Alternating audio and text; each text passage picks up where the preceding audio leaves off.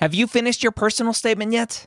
Now's the perfect time to get it professionally reviewed by a medical school HQ expert advisor. We have former directors of admissions, admissions officers, and the like on our small team of amazing people. They have the inside knowledge from reading thousands and thousands and thousands, tens, if not 100,000 personal statements, going through the process and setting up the process for their whole committee. They know exactly what medical schools look for and the common red flags that can get your entire application thrown out. Take advantage of our flash sale right now, going through May 6th, up to 6,000 characters reviewed for just $150. That's a $75 discount on our regular price. Go to editmyps.com. Again, that's editmyps.com. If you're applying to medical school in 2022 to start medical school in 2023, join me Wednesday or Thursday, Wednesday night at 9:30 p.m. Eastern, or Thursday at 11 a.m. Eastern at premedworkshop.com. Go register today. I'm going to show you how to tell your story in your application. Again, that's premedworkshop.com. If you are applying to medical school in 2022, be there or be square.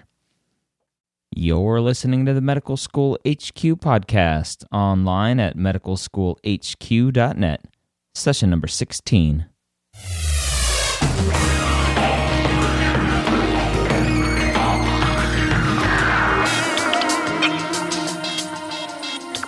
Hello, and welcome back to another awesome session here at the Medical School HQ podcast.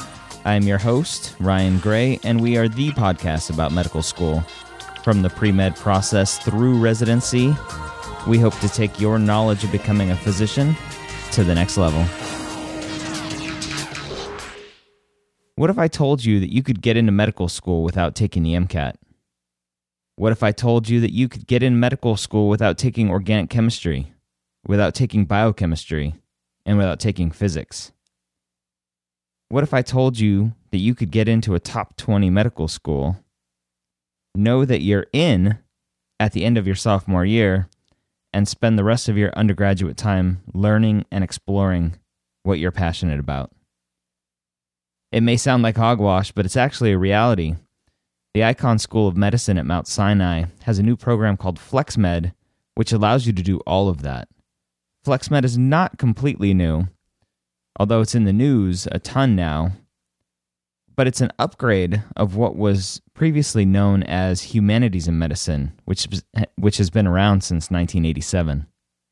In today's podcast session, I had the opportunity to sit down with Dr. Muller, the Dean of Medical Education at the Icahn School of Medicine at Mount Sinai.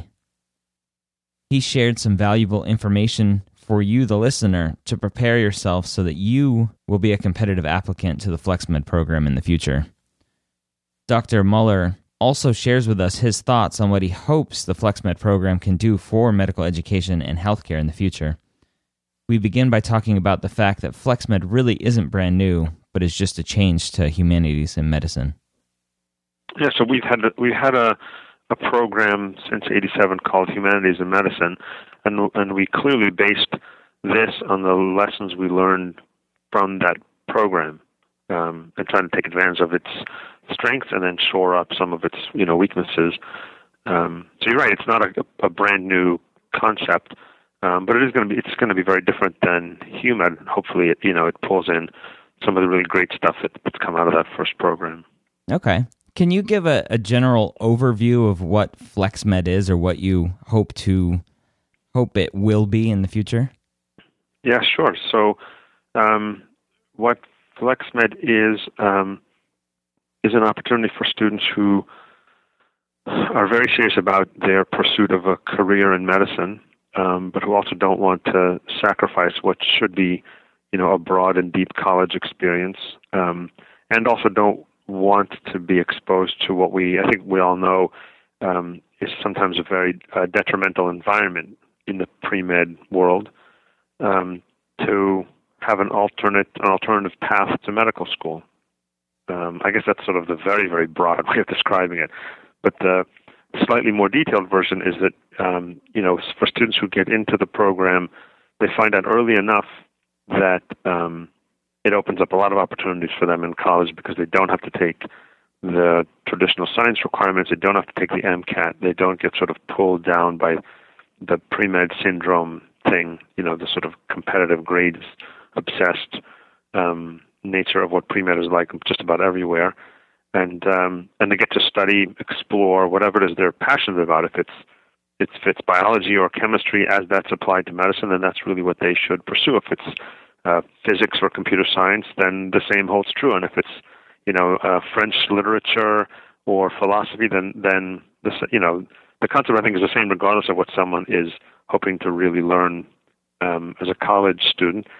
So that's a couple of the concepts. It's time available in college that at present isn't available. It's coming kind of off of the grid of the intense competition that lasts throughout college, and its avoidance of the exam, the MCAT exam.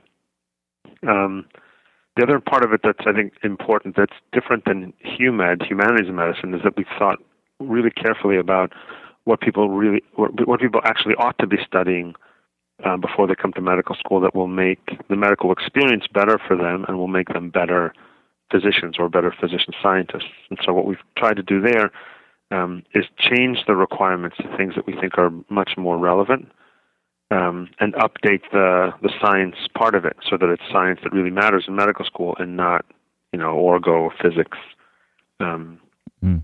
So you're not throwing out all requirements, but you've kind of narrowed down what you feel are the most important ones. Right.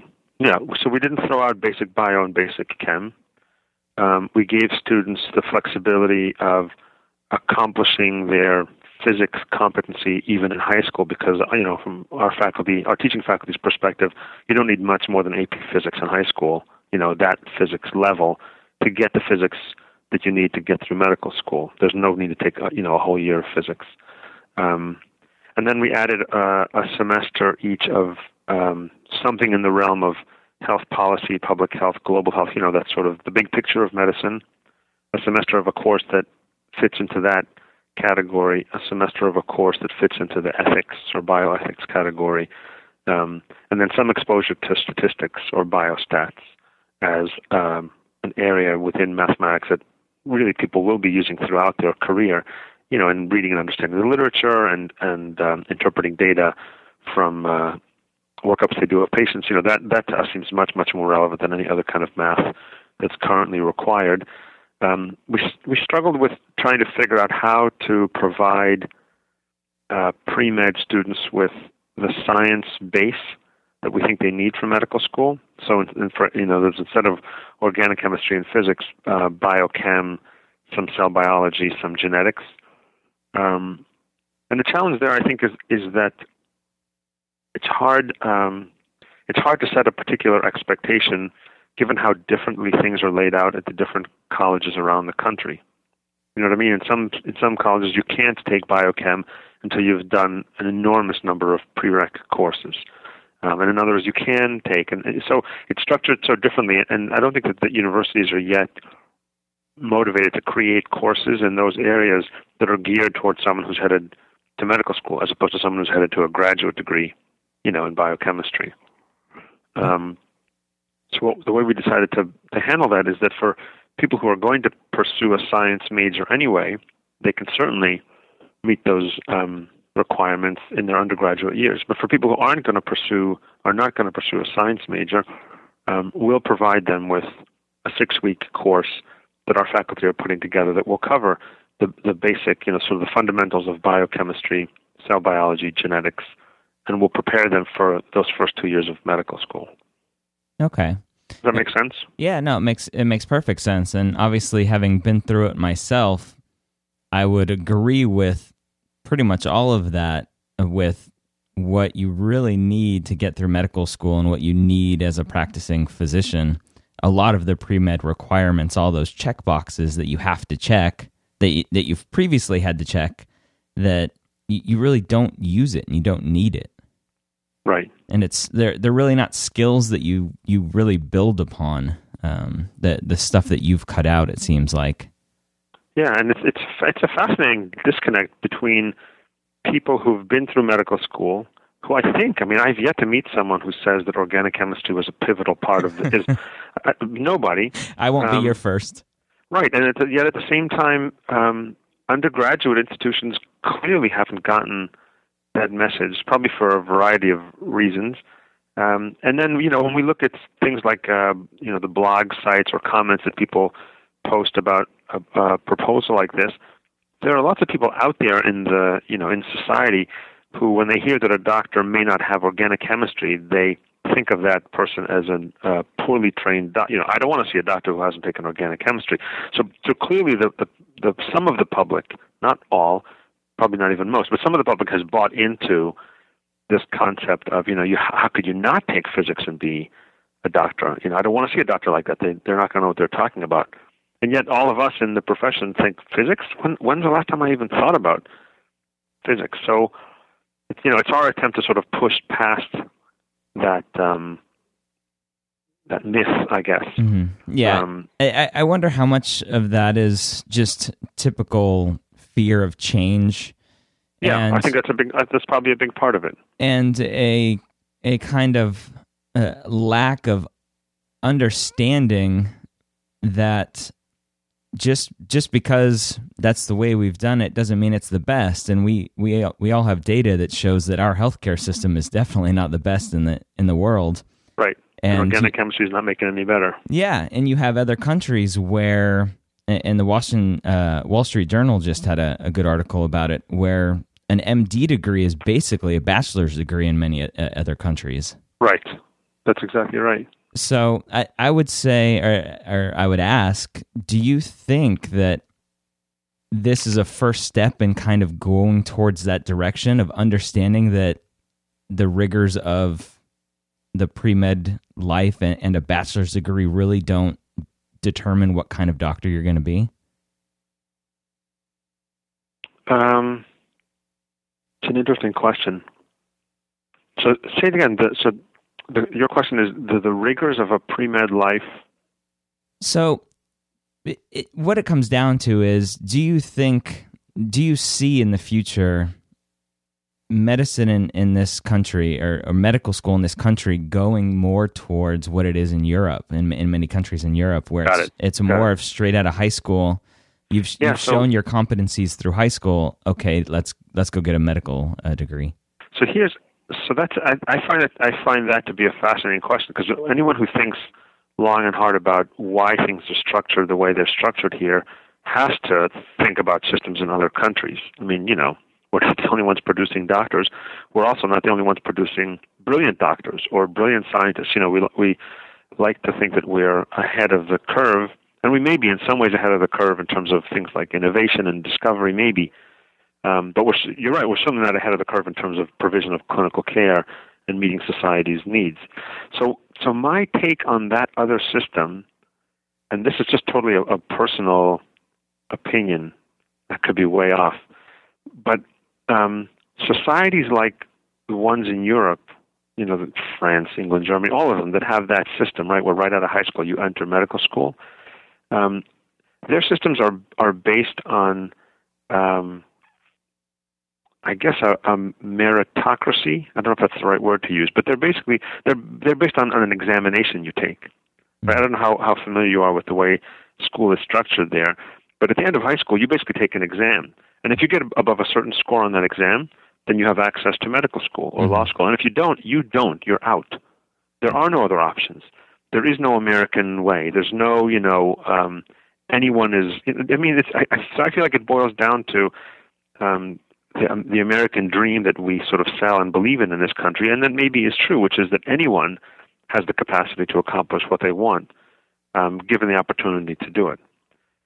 And I think a lot of the European countries, and a lot of the way life is structured, the whole idea of having a socialized medical health system and providing all those benefits to people is a totally different outlook on life. So I don't think in this country we'll ever come to the point where we will accept the fact that if your kid is not smart enough at the end of high school to nail that exam, they're just not going to be a doctor, period. Forget about it. And there are some exceptions to that in Europe, but they're really they're rare exceptions to someone who can get into medical school despite not having done that. And here I think people still really feel very strongly, they really believe that whatever it is you want to achieve, including being a physician, you should have the opportunity to do it whether you're the smartest person or not necessarily. Maybe you're the most creative person, not the smartest person. Maybe you come from an incredibly disadvantaged background, so it's taking you longer to get to the same place as someone else. Maybe you explored another field of interest or a different career, and then you did a pushback, and then you came back to medicine. And that's much more the way things are structured here, and I feel like it's aligned with that whole, American dream thing, where people rise up out of poverty or a new immigrant family and the first kid in college, and they get to have a shot at something like medical school as well. So that may be completely delusional on my part, but I feel like that drives the system there, where you can really skim the intellectual cream of the crop when they're finishing high school in Europe, and say, okay, we think you guys can make it. You get to go to medical school. Everyone else, yeah, you're just never going to have that opportunity. Yeah, that makes sense. I like that. With a somewhat decrease in the pre-med hard sciences, has it been your experience with the humanities and medicine program, and then moving forward, are students coming in shell-shocked with the amount of science that they have to know and they have to get through? A little bit, yeah, a little bit. So that's interesting, because that's one of the other lessons that we learned from the program. So what's happened historically over the years is that, there's a range. Some people come in, they've all had the same exposure to science, which, as you said, is very limited. Despite that, some of them come in and they just sail right through this stuff. And some people do come in and they struggle in the beginning. And what we find is that after about the first semester, they get their bearings and they're pretty much on par with their peers. So on the one hand, we have seen that there's a little bit of that shell shock in the beginning, but that the recovery is pretty quick. And by the end of medical school, their academic outcomes are essentially indistinguishable from their peers. But the other lesson that we learned from that is that that we rely too heavily on the motivation, the determination, and the intellectual prowess of these kids to get through the system, and we didn't prepare them as well as we should have. So that's part of what drove us to say, you know what, we need to do something that better prepares these FlexMed kids for medical school without drowning them in science, much of which is irrelevant, but giving them a good enough foundation. So that's where the idea came to provide a 6-week course that was going to expose them to biochemistry and cell biology and some genetics and avoid some of that shell shock. Okay.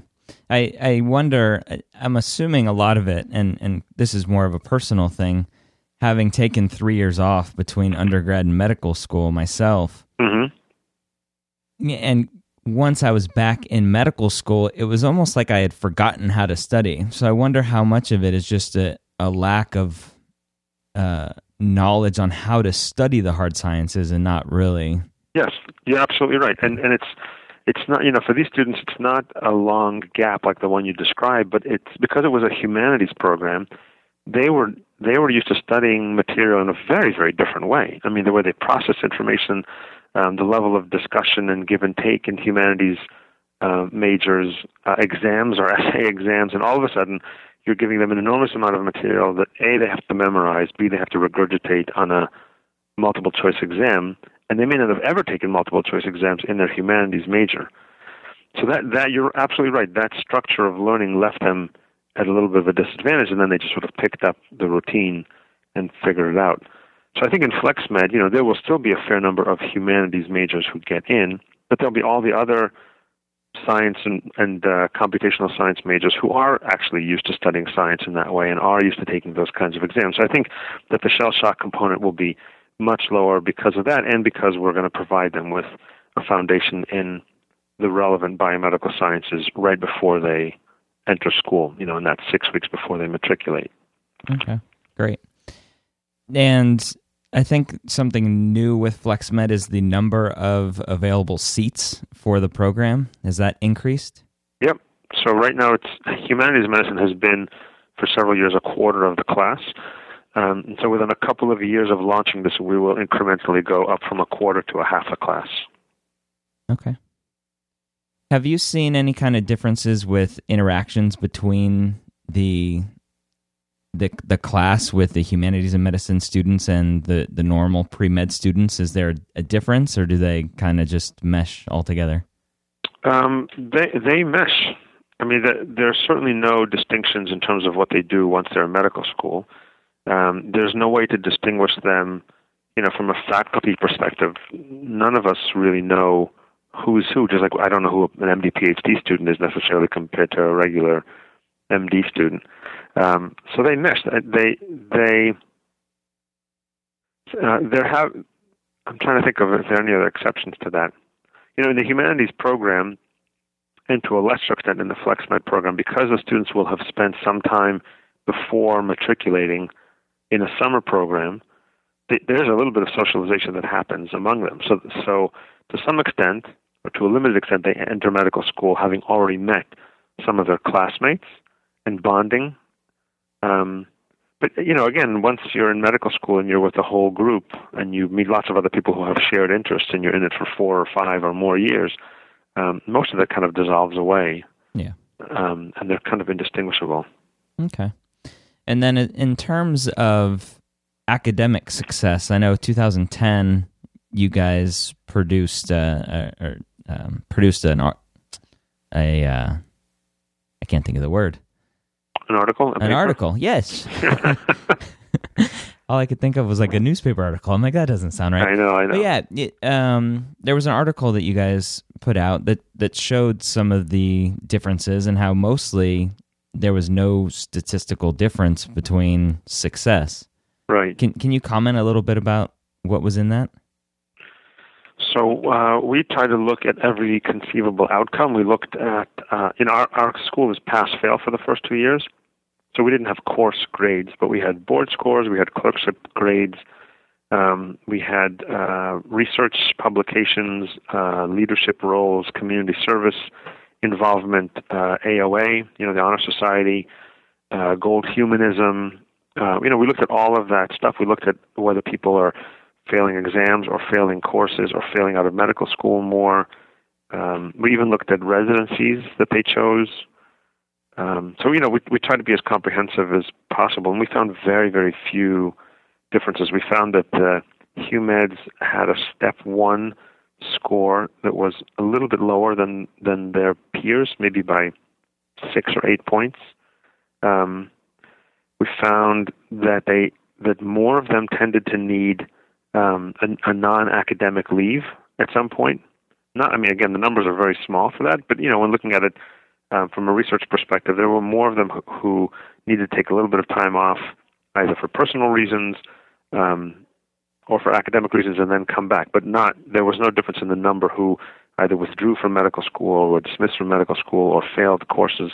Those numbers were equivalent, and everything else was pretty equal. Even the research, the first author publication proportions who got that before finishing medical school were the same, which is interesting, right? Because you would think, well, humanities majors are never going to do any kind of research. But I think that there's an intellectual curiosity that comes with just being smart and ambitious, that it doesn't make a difference whether you've necessarily studied science or not.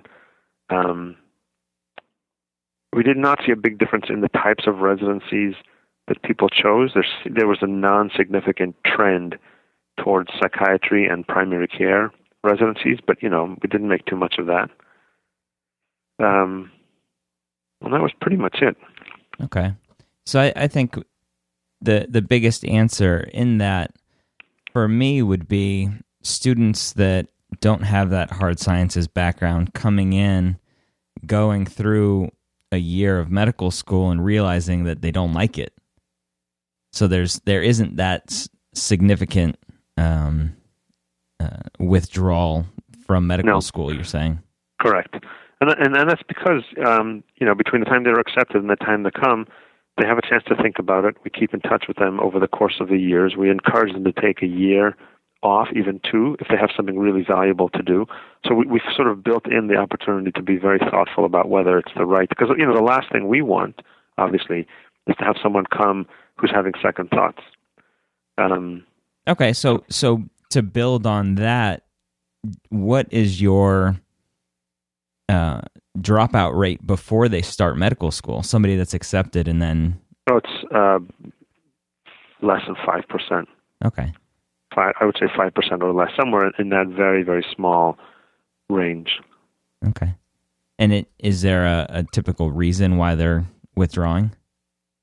I think the typical reason when it happens is that they just decide that medicine isn't really it for them after all. Okay. And that's probably for lots of, personal reasons or intellectual interest reasons. We never really delved further than that. But it has not been a dropout rate because people have fallen apart as undergraduates or, or anything else related to their performance. It's just people who have had time to think about it and say, you know what, I really don't think this is the right thing for me to do. Okay. And that's good. I mean, for us, obviously, that's a good outcome. The last thing you want is someone who has made that decision after, paying 2 years of tuition in medical school, and all of a sudden they say, oh my God, I'm in the wrong place. I don't want to do this. They're better off figuring that out before they come. Okay. Who's for a pre-med student out there, who's the ideal applicant that you like to see for this program? I don't know. That's a good question. What are you looking for in the application? So I think some of the aspects of what would make an ideal applicant include someone with a great degree of certainty, right, that they want to do it. So if someone's on the fence, it's not only not a good idea for them, but they're going to come to an interview and they're going to sound like they're on the fence, and that's just not going to fly. So it's someone who's given a fair amount of thought to wanting to do medicine and feels confident in their commitment to the field. That's number one. Number two, I think a really important distinguishing feature is someone who has also thought carefully and can articulate what they're going to do with their education. So, there's the sort of classic question of why you want to be a doctor, and people tend to ask that. But I think the more important question for this cohort is, okay, so you're going to get in, you're going to have 2 years of college now, 2 full years where you can study really whatever you want. What are you going to do with that time to make it most valuable? And if you're going to take a gap year, or two, how does that fit in? And then the question that follows that is, that's terrific. So why is that going to make you a different or better doctor or scientist? So it's the applicant who can come in, and again, in an interview, you can be an applicant who describes that incredibly well. You're not signing a contract to do it. If you change your mind in terms of what you want to study or how you want to study or why, it's perfectly legitimate.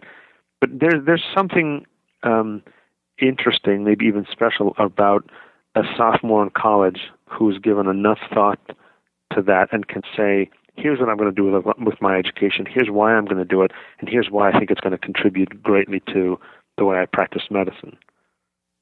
So that's a big thrust of the application, the essay they have to write and what the interviewer is going to want to hear from them.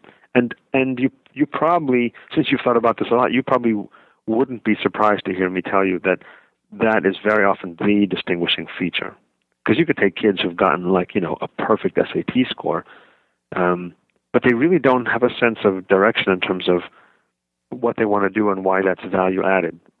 And that doesn't make them a bad person, because it may be that 6 months or a year later, once they've had a chance to mature a little more, they totally get it. But that's a big part of what we're looking for. There are lots of other important characteristics: people who are innovative and creative, people who are ambitious but resilience. There are a lot of other things that you could put on the list. But I think the ability to articulate that and to demonstrate how well you've thought it through is a really important feature for us. Okay, interesting. And so it's something that has to come through in a strong essay or personal statement. Exactly. Okay. Going forward, there's obviously, I think every other day there's a new statistic coming out about how unhappy physicians are. Right. And I wonder how much of that unhappiness is just the years and years and years of straight through grueling processes, and obviously residencies constantly changing. And I wonder what your take is on whether or not having the ability to kind of let these pre-med students go out and do what they're interested in will, on the other end, make them a little bit more complete, a little bit more happy. Yes, I totally think so. I think that's the least data-driven statement that I could make. But in my heart of hearts, I believe that if you create a system where people aren't burned out before they've even gotten to medical school, then potentially two things will happen. Number one, hopefully they'll be less likely to be burned out at any time of, during their training or career. But number two, one of the downfalls of anything that we do in medical education is that you can fix your piece of it, but downstream, if it's going to suck, it's going to suck, right? So you can create a wonderful medical school environment that does all the right things and says and teaches all the right things, and as soon as all of your graduates hit their internships, then it all kind of goes up in a puff of smoke. Do you know what I mean? Yeah. There's an element of that, and so part of what we try to do in medical school is prepare our students for the realities of what the world of healthcare is like out there, so that the good things that we're teaching them can be sustained over time. So the other aspect of what I believe and I hope will happen is that students who come in having had the permission to think broadly and deeply about themselves and about medicine won't accept experiences down the line that don't provide that opportunity. They won't accept the fact that residency has to be structured in a certain way that makes it incredibly oppressive. And they won't accept the fact that an experiment can only be done in a certain way because they've been taught to think more creatively. And they won't accept the healthcare policy ramifications that, exclude people from being insured. And I think that so much of what we struggle with in medicine in terms of improving systems has to do with kind of just accepting the norms that we're exposed to. That if you are able to educate and train a group of people who don't necessarily accept it at face value, they can be the drivers of even more dramatic change. Now, that's very ambitious, and like I said in the beginning, that's not data driven at all. But I feel like it's a nice thought experiment, at least, to say to these people, you haven't been forced to march lockstep with everyone else. You haven't been forced to accept the MCAT as the definer of your ability to get into medical school or not. So let's use some of that freedom and change things downstream. Whether it happens or not, I may be old and demented before. I hope it does. I hope so too. I think it's exciting to see what it might turn into. Yeah, outstanding. When are applications due for FlexMed? So we're actually working on the logistics of it now. My sense is that the applications will be open probably late October, beginning of November, and will be open for 2 or 3 months, probably closed around February, and then interviews will be in the spring, and students will get their answers by the summer of their sophomore year. So it'll be all sophomores who are applying. Okay, so that's a different change too. It was sophomores and juniors before, wasn't it? Correct. Okay. Correct. Well, folks, again, that was Dr. Muller from the Icahn School of Medicine at Mount Sinai. I hope you were able to get a lot of valuable information from what we talked about. And if you're a high school senior out there or a college freshman and you absolutely know that you want to go into medicine and be a physician, I think this program is a wonderful program for you to apply to. It lets you follow what you're passionate about outside of medicine, but also lets you go to medical school and lets you have that comfort of knowing that you have already been accepted so that you can kind of relax a little bit, get outside of the pre-med gunner mentality and live your life. If you're interested in applying to this program, or if you know of any other programs out there that are similar, whether or not there's a 7-year BA or BS MD program, let us know. I'd be interested in hearing from you if you go to medicalschoolhq.net/session16 and leave a comment there on the on the post and let us know what you think. I know I've mentioned this a couple times before, but if you haven't done already, go into iTunes, give us a rating and leave us a review. That allows us to remain visible, more visible to other users out there so that more people can find and see what we're doing here at the medical school headquarters. A 5-star rating would be awesome if you think we deserve it. Again, I hope the information provided will help better guide you on your path to becoming a physician. Make sure to join us next time here at the medical school headquarters.